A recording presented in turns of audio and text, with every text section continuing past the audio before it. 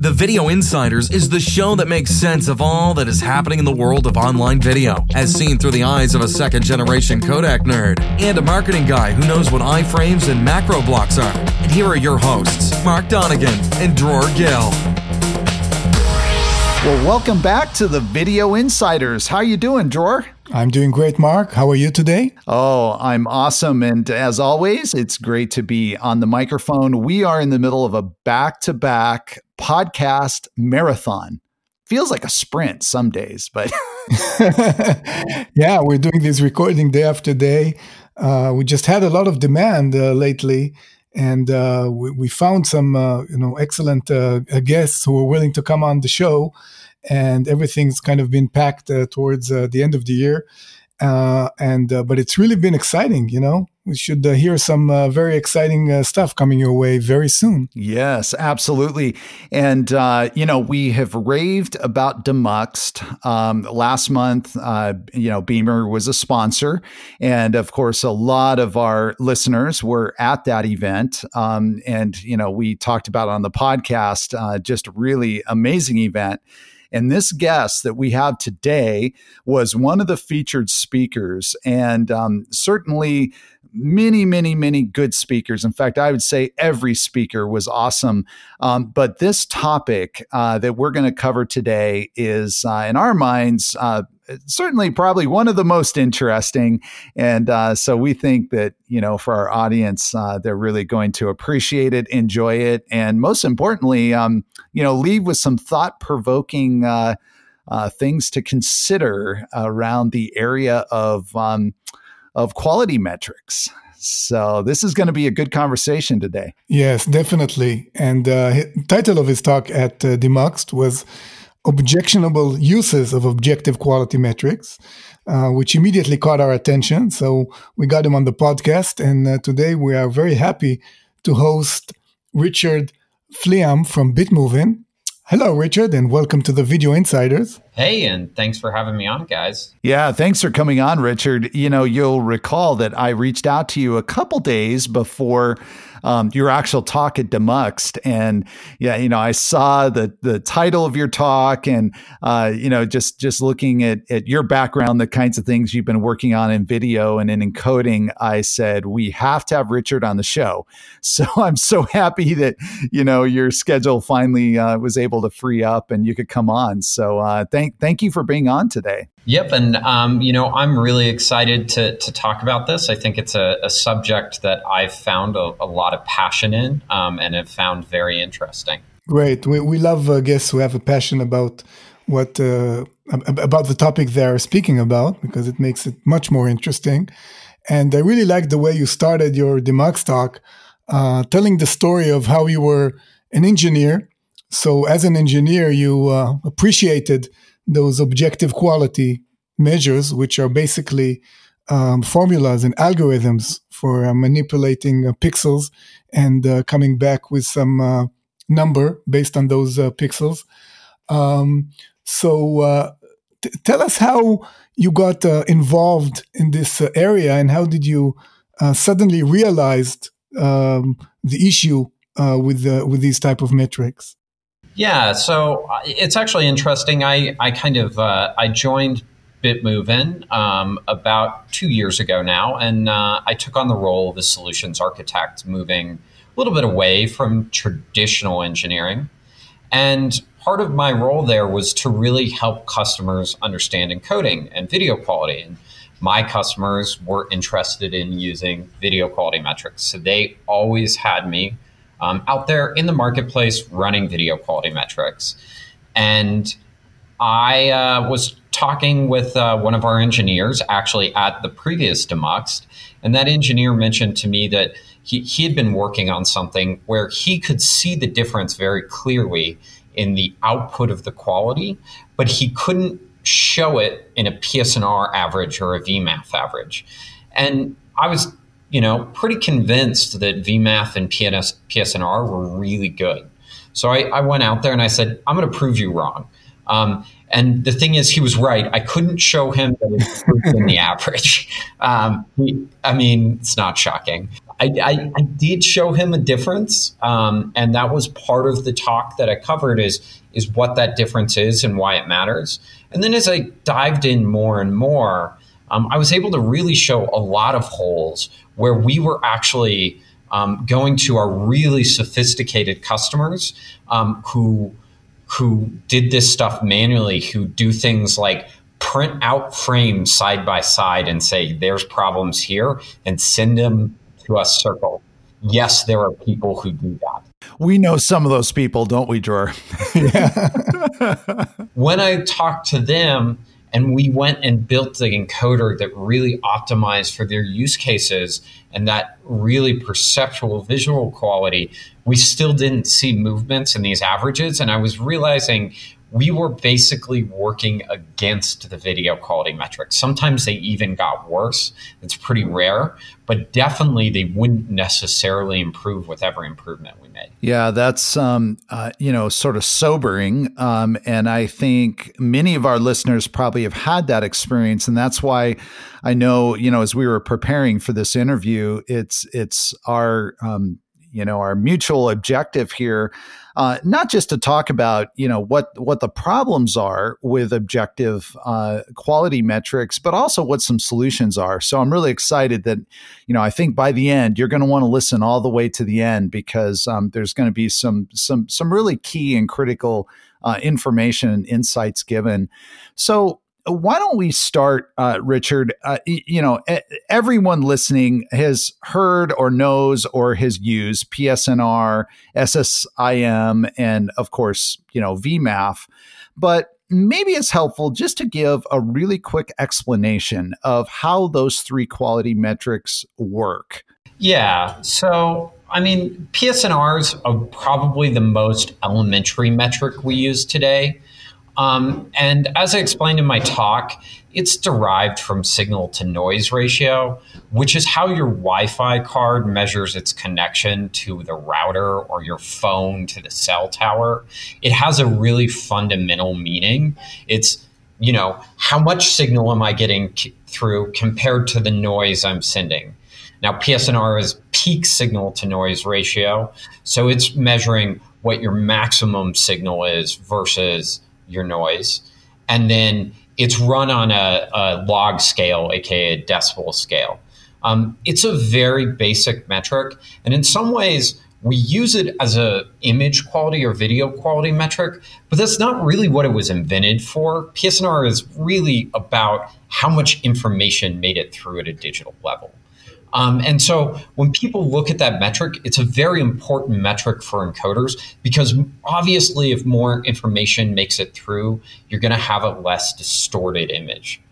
On the other hand, we aren't driven by pure amounts of information. Your brain's a really incredible thing, and it looks for things like edges in an image. I think we all know that if you stand in a field, you can see a square in the trees very easily. This is a random side note, but my dad was in the military, and that's something they teach you. You look for shapes when you're looking out in the field, right? Mm-hmm. And so our vision is not simply driven by just raw amount of information. SSIM was one of the first metrics that tried to address that. It was looking at, hey, we have shapes. Let's write an algorithm to try to find basically edges. So SSIM is structural similarity index, and it tries to look for similar shapes, but the reality is it actually looks for edges. But again, we're not just driven by edges. We do need texture info. And when we address texture info versus edges is very complicated.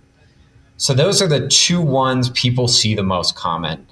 The third one we see the most today, and I think it's really because the guys at Netflix went out there and promoted this heavily, is they built a video metric that uses a bunch of what they call elementary metrics like PSNR or SSIM, underneath the covers, and tries to steer between the uses of all of those and find where we use texture over shape, etc. That That algorithm they use to find that is a support vector machine. As I mentioned, Pop Tech loves to talk about that being AI. I don't really know if that's the case. It's been around since the 70s. It's to kind of machine learning experts just table stakes, but it is a very good algorithm for this kind of things. And when we do a measurement of how that compares to what we think good, so we take humans, and we measure what they say good image quality is, how that compares to PSNR SSIM is much better to the correlation to what we think good image quality is. So basically what you are looking for in an objective measure is that it will have good correlation with human results. And human results are measured mostly by doing standardized visual testing, and then you get mean opinion scores, which is the average rating by humans of the quality of the video. And you want to find an objective metric that has a high correlation with mean opinion score or MOS, right? That would be your goal. Yeah, that's precisely correct. And there are actually other subjective measures, adaptive paired comparison, whatever, that are a way of sorting what humans score video quality as. But I mean, I think it's funny that we call it an objective measure because people think of it as an objective right. And what it's not that. In fact, what our good measure of it is that it closely correlates to a subjective measure. Subjective is not objectively better. It's objective in that an algorithm is used. Right. And subjective, you might say that subjective opinion is not good because everyone has their own opinion. But actually, when you average all the opinions of viewers regarding a particular video, that is the true human opinion about that video. So it's not subjective anymore after you average the opinions of many viewers. It's just the human perceptual rating for that video. And that's what we are looking for when we're measuring video quality. So actually, what we call subjective is not subjective, and what we call objective is not objective. It's just numerical and algorithmical. So I guess, and the advantage of the objective measure, I guess, is that it's very easy to calculate, right? Any computer can do it. Yeah, and I think, I mean, the reality is, and I go into this in my talk a little bit, is because the modern encoder has to make so many decisions, there's so many possibilities of encoding parameters, we can't run subjective metrics on all of them. So we always run objective metrics to make those decisions. And so that's the advantage. But it's not, I mean, if you had the capability to compare every encode subjectively, do it, right? It's better because using those subjective metrics is really looking at how humans look at things. And the goal of video compression is to fool human visual systems, not to fool computers. Yeah, that's a really good point. I liked how you put that, in your talk, is that, it's exploiting the human, visual system. The HVS is the whole point of how video encoding works, right? We're trying to remove as much data as possible, but without the eye seeing it. Or without it being, that perceptive, to a human viewer. And I thought that was a really good point. Yeah, it's. I go through in the talk about the concept of adversarial neural networks and adversarial examples, where we intentionally generate examples that break neural networks. And it was very funny to me to realize that the point of an encoder is to intentionally generate images that break your human visual system. That's right. And you demonstrated the way to break VMAF. Yes. So ours was actually pretty simple.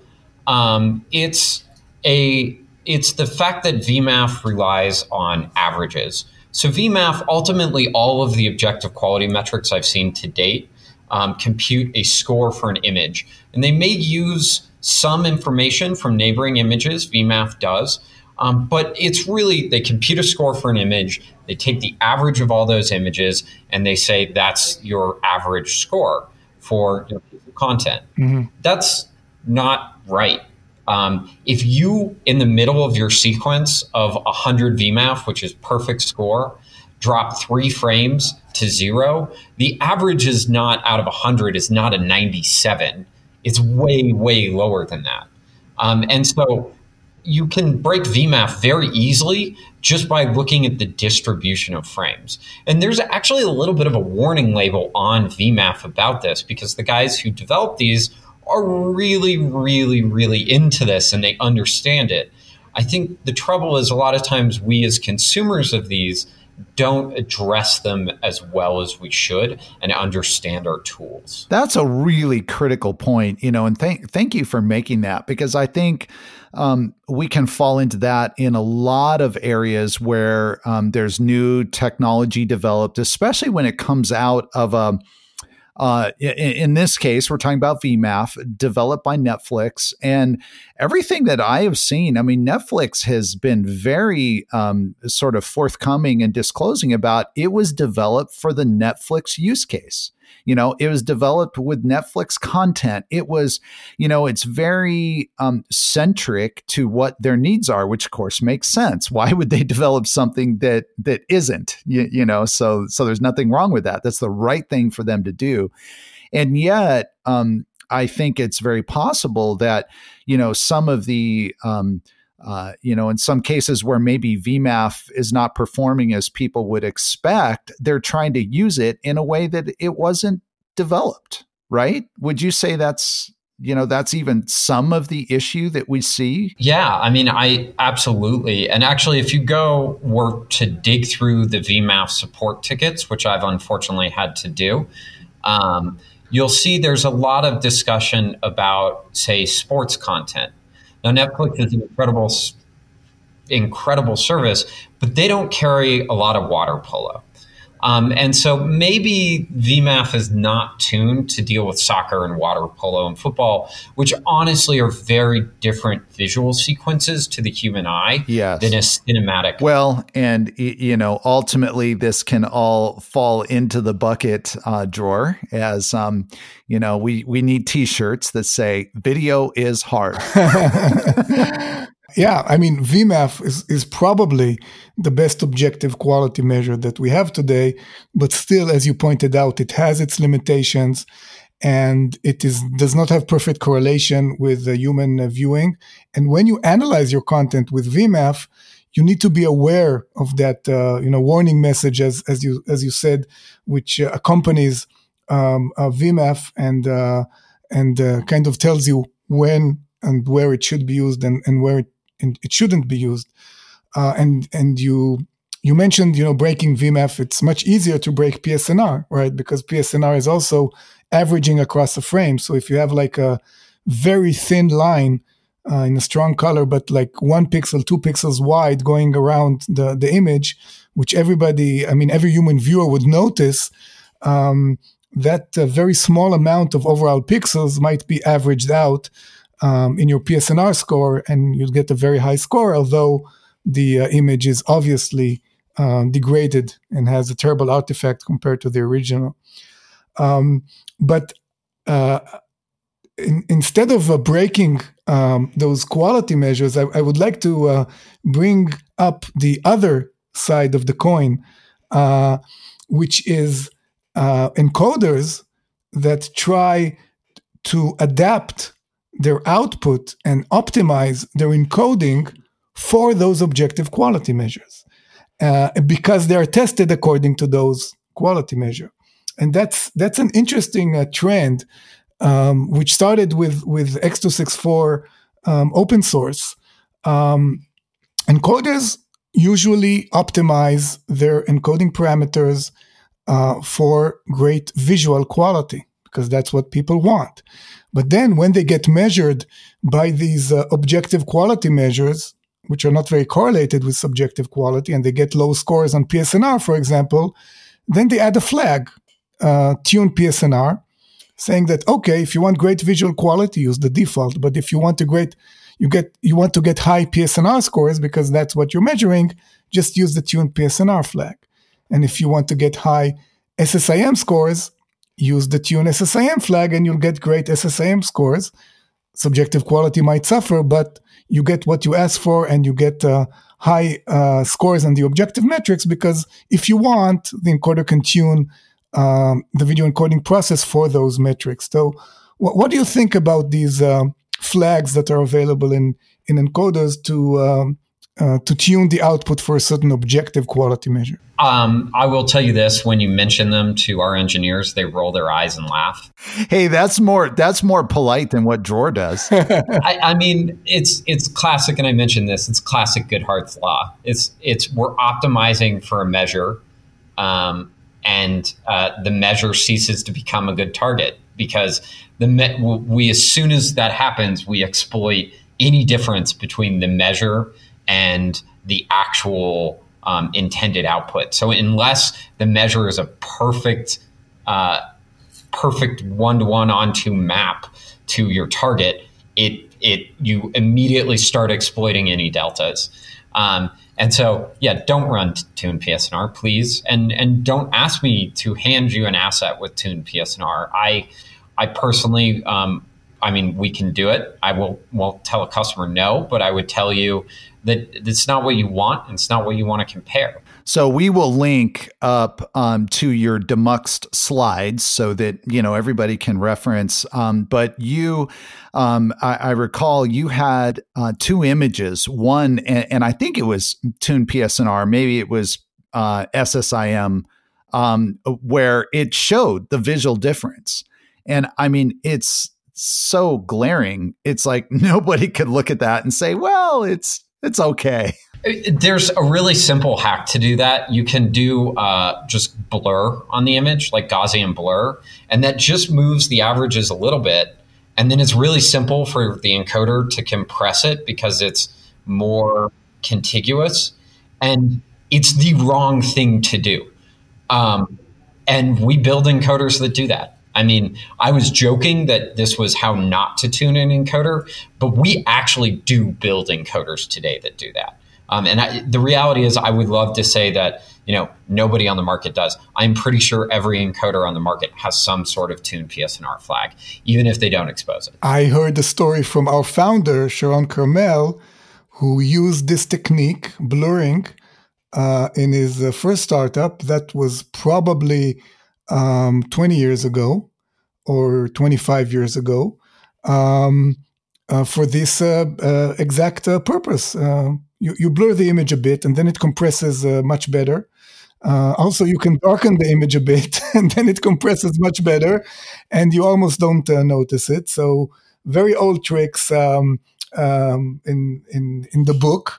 But obviously, we want to target subjective video quality when we do the encodes. And the question is, how do you really do that at scale? As you mentioned, you can't have millions of people watching each and every video that goes out. Yeah, and I think that's a really interesting challenge. And I've heard a story that several experts in the field at Demuxed last year had a very verbose debate on this at a bar after the event that was quite entertaining to listen to. And I wish I could have been a fly on the wall. Those are the best sessions. But my understanding of this is there's two really good ways in my mind. One is to double check your results, right? VMAF is a pretty good measure. So use a sophisticated objective quality measure. Know its warnings, know where it falls down, and then double check it.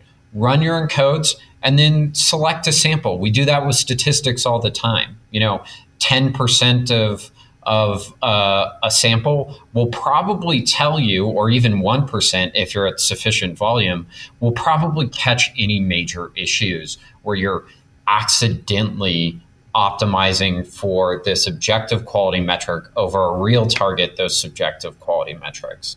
And then especially if you're considering bringing a new encoder in-house, encode both clips and watch them, right? that's very, very important. Yeah, absolutely. Now, you're in the field, Richard, and so you're dealing with a wide range of customers and use cases and workflows.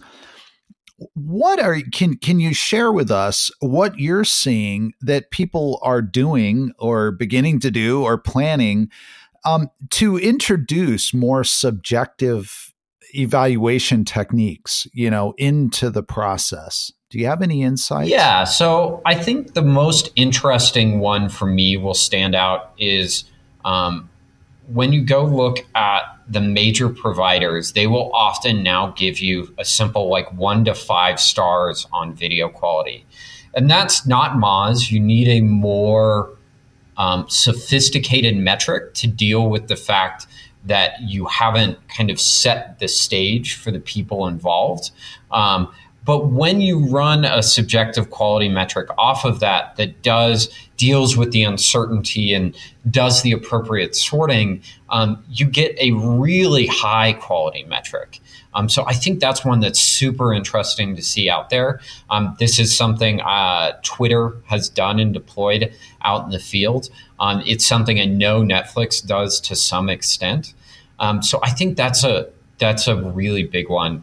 The other one I've seen is a slow realization from the ever-growing video engineering field that the golden eyes of past, which people always were like, well, what does that even mean, actually had real value. Yeah. And I tell people all the time, I'm brain damaged. Right. I can't watch video anymore on production because I only see defects. Which I'm sure you guys are familiar with. It is a hazard of our job, isn't it? Yeah. It's a hazard. And then you can't watch TV anymore and you can't focus on the plot or on the action. It's all, see this artifact there and those textures over there and the banding and brain damage, definitely. So I think bringing those, back in is something really important. And then for the other piece of this, of being sophisticated about it, I've seen a beginning push towards open source tooling. That is a kind of common set of tooling where we all from the field can show up and bring the things we found where it missed. And so VMAF has an open call to help them improve the metric. Like you said, it's tuned a bit for the Netflix use case, but they're asking you to help them. And if you can, we will eventually build that system where it's so good we can just optimize for the measure. And that's something I've been pushing for. I've done a lot of work on tooling internally at Bitmoven. We've talked about open sourcing that will help people run these sophisticated metrics out there in the field. Yeah, so we presented Dror and our head of algorithms presented a system that we have developed and have used internally for a number of years now, and only recently, have started to sort of share it more publicly, and not because we're trying to keep it a secret, but we've really refined it to the point where we feel like, hey, this could be really useful to the industry. And it's a system that actually, Richard, you probably would be very interested in too. We call it AutoVista. And it's a way to crowdsource BT500 testing. And we have, really found it to be extremely effective and a way to get highly correlated, that is to human vision results, and to do it at scale and to do it really cost effectively. I think, we're certainly, talking about this, and, I'm assuming there's probably some others that have, maybe similar approaches or other methods. But it's really good to see that there is work being done, and I think that's part of what we want to make sure, for engineers who are listening and saying, okay, fine, I get it, but what's my alternative? I get it. I should be, using subjective techniques, to evaluate video, but how can I possibly do that? Other than just grabbing a couple files and 3 or 4 of us, going into a dark room, and how could we even begin to do that at some sort of scale? And the message is that there are people working on it. There are systems being built, and I think in time there's going to be a lot more that's done in this area. I agree, and I also think it's worth discussing that we know that not everybody coming to the field is an expert in video encoding. In fact, the reality is I wasn't an expert. I just got hired to do video encoding out of college as a software engineer. And as my knowledge has grown over the years, one of the things that's you got to be careful about is, video is hard, as you mentioned earlier. And because video is so hard, you need to be aware as you go out there to make sure to reach out to those knowledge sources and knowledge bases that will tell you these kinds of things. And I think one of the things we as an industry need to get better at is there is a great deal of knowledge that has been kind of siloed a little bit in the MPEG standardization committees and stuff over the years about how the human visual system works and what techniques we might use. That right. Has not been made very public and very accessible. And so that's another big push, I think, that we're starting to see, is to make that knowledge accessible to the everyday engineer. Yeah, that's an excellent point. So, for Beamer, we started our journey going after Hollywood studios and the tier 1 studios, and this was in the very early days when we had developed our core IP, our core technology, which is bitrate optimization that's completely perceptually driven. So we knew that we needed to get validation from the golden eyes, and where do you find these people? You find them in Hollywood. You find them working for the major studios. And boy, let me tell you, it is a sobering process when your video is subjected to people who, first of all, are literally 6 inches off a display, looking at pixel structure and I think it's a really good point, Richard. There is a certain respect that really is needed for that process, and it can be frustrating. It can sometimes seem a bit extreme, but we can say with absolute certainty that it resulted in a much better process on our side in terms of how our solution works, how our technology works. We greatly improved to the point that once we were able to get that validation, sort of that stamp of approval, then we could go confidently into every situation and say, hey, this technology works and it works exactly as advertised. And we also have kind of gone through that process. And as I mentioned, when you sit there, it does seem extreme. And a lot of people will say, is this really necessary? You've got all of that. You talk about these Hollywood studio guys, and then I'll go in and executives or regular engineers will say, well, I can't see the difference right now. It looks great on my phone. And my answer to that would be the issues with streaming those dark Game of Thrones episodes. The reason we pay attention to that is because, video quality doesn't matter until it does. And if you don't pay attention and, maybe this one scene looks bad when it's dark, but what happens when you can't even stream your most premier content in good quality because your encoder doesn't deal well with dark scenes? Yeah, that's right. But there's one point we need to make, and this is always a trade-off, and we've encountered it in our work with the studios as well.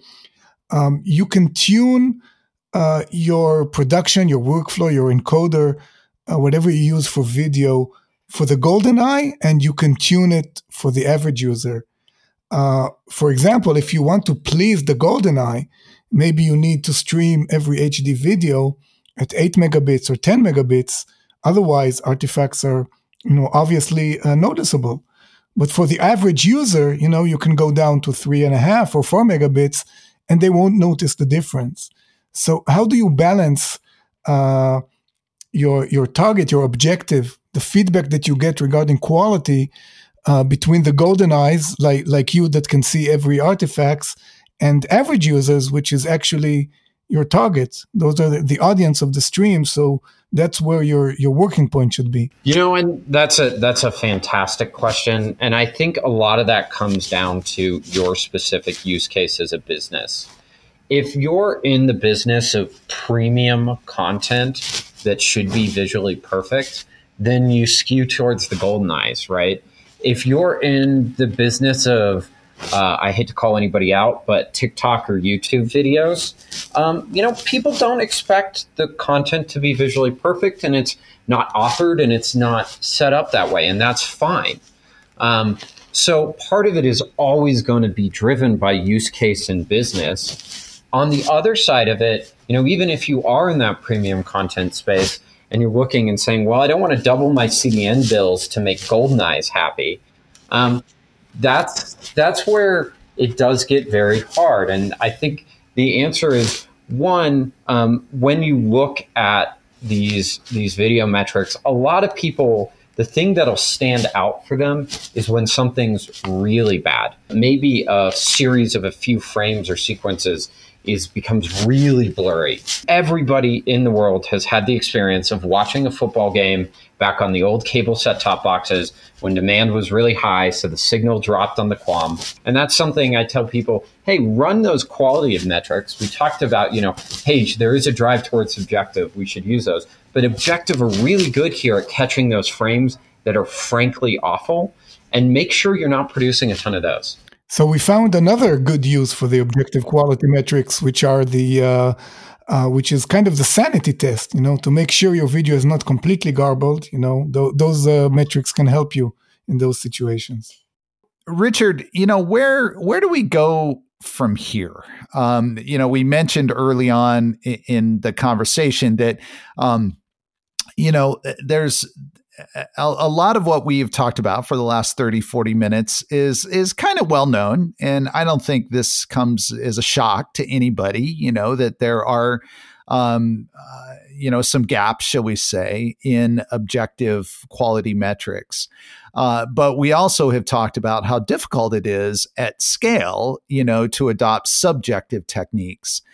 So maybe we can have a conversation here and wrap up with, what could someone do?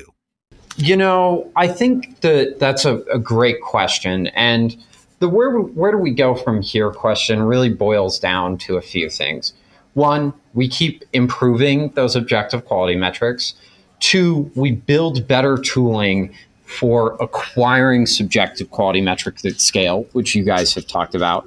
And then for me, three, it's just being aware as an industry, especially as we grow and bring in people from different backgrounds, especially with streaming video, where a lot of the people working on streaming video today are software engineers. They didn't go to Fraunhofer and get their PhD in video encoding, so they're not aware of these weaknesses.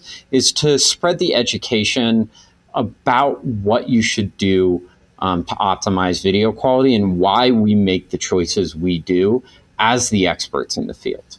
Yeah, I think those are great, certainly great insights. And, we'll look forward to having you back on. And I think we could have a really nice follow-up conversation. We also have mentioned our development of AutoVista, and we're going to be talking some more about that and sharing with the industry, just this tool that we have built that can really help, scale subjective evaluations. So, Richard, thank you again. Thank you for joining us. It's really great to have you on. Thank you. Awesome talk. And definitely, Mark, we're going to have Richard back again talking about objective and subjective, a very important topic. Thank you. Thank you for having me on, guys. It was great great conversation and great talking to you. And thank you for listening to the Video Insiders. Have a great day and happy encoding, everyone. Thank you for listening to the Video Insiders Podcast, a production of Beamer Limited. To begin using Beamer's codecs today, go to beamer.com/free to receive up to 100 hours of no-cost HEVC and H.264 transcoding every month.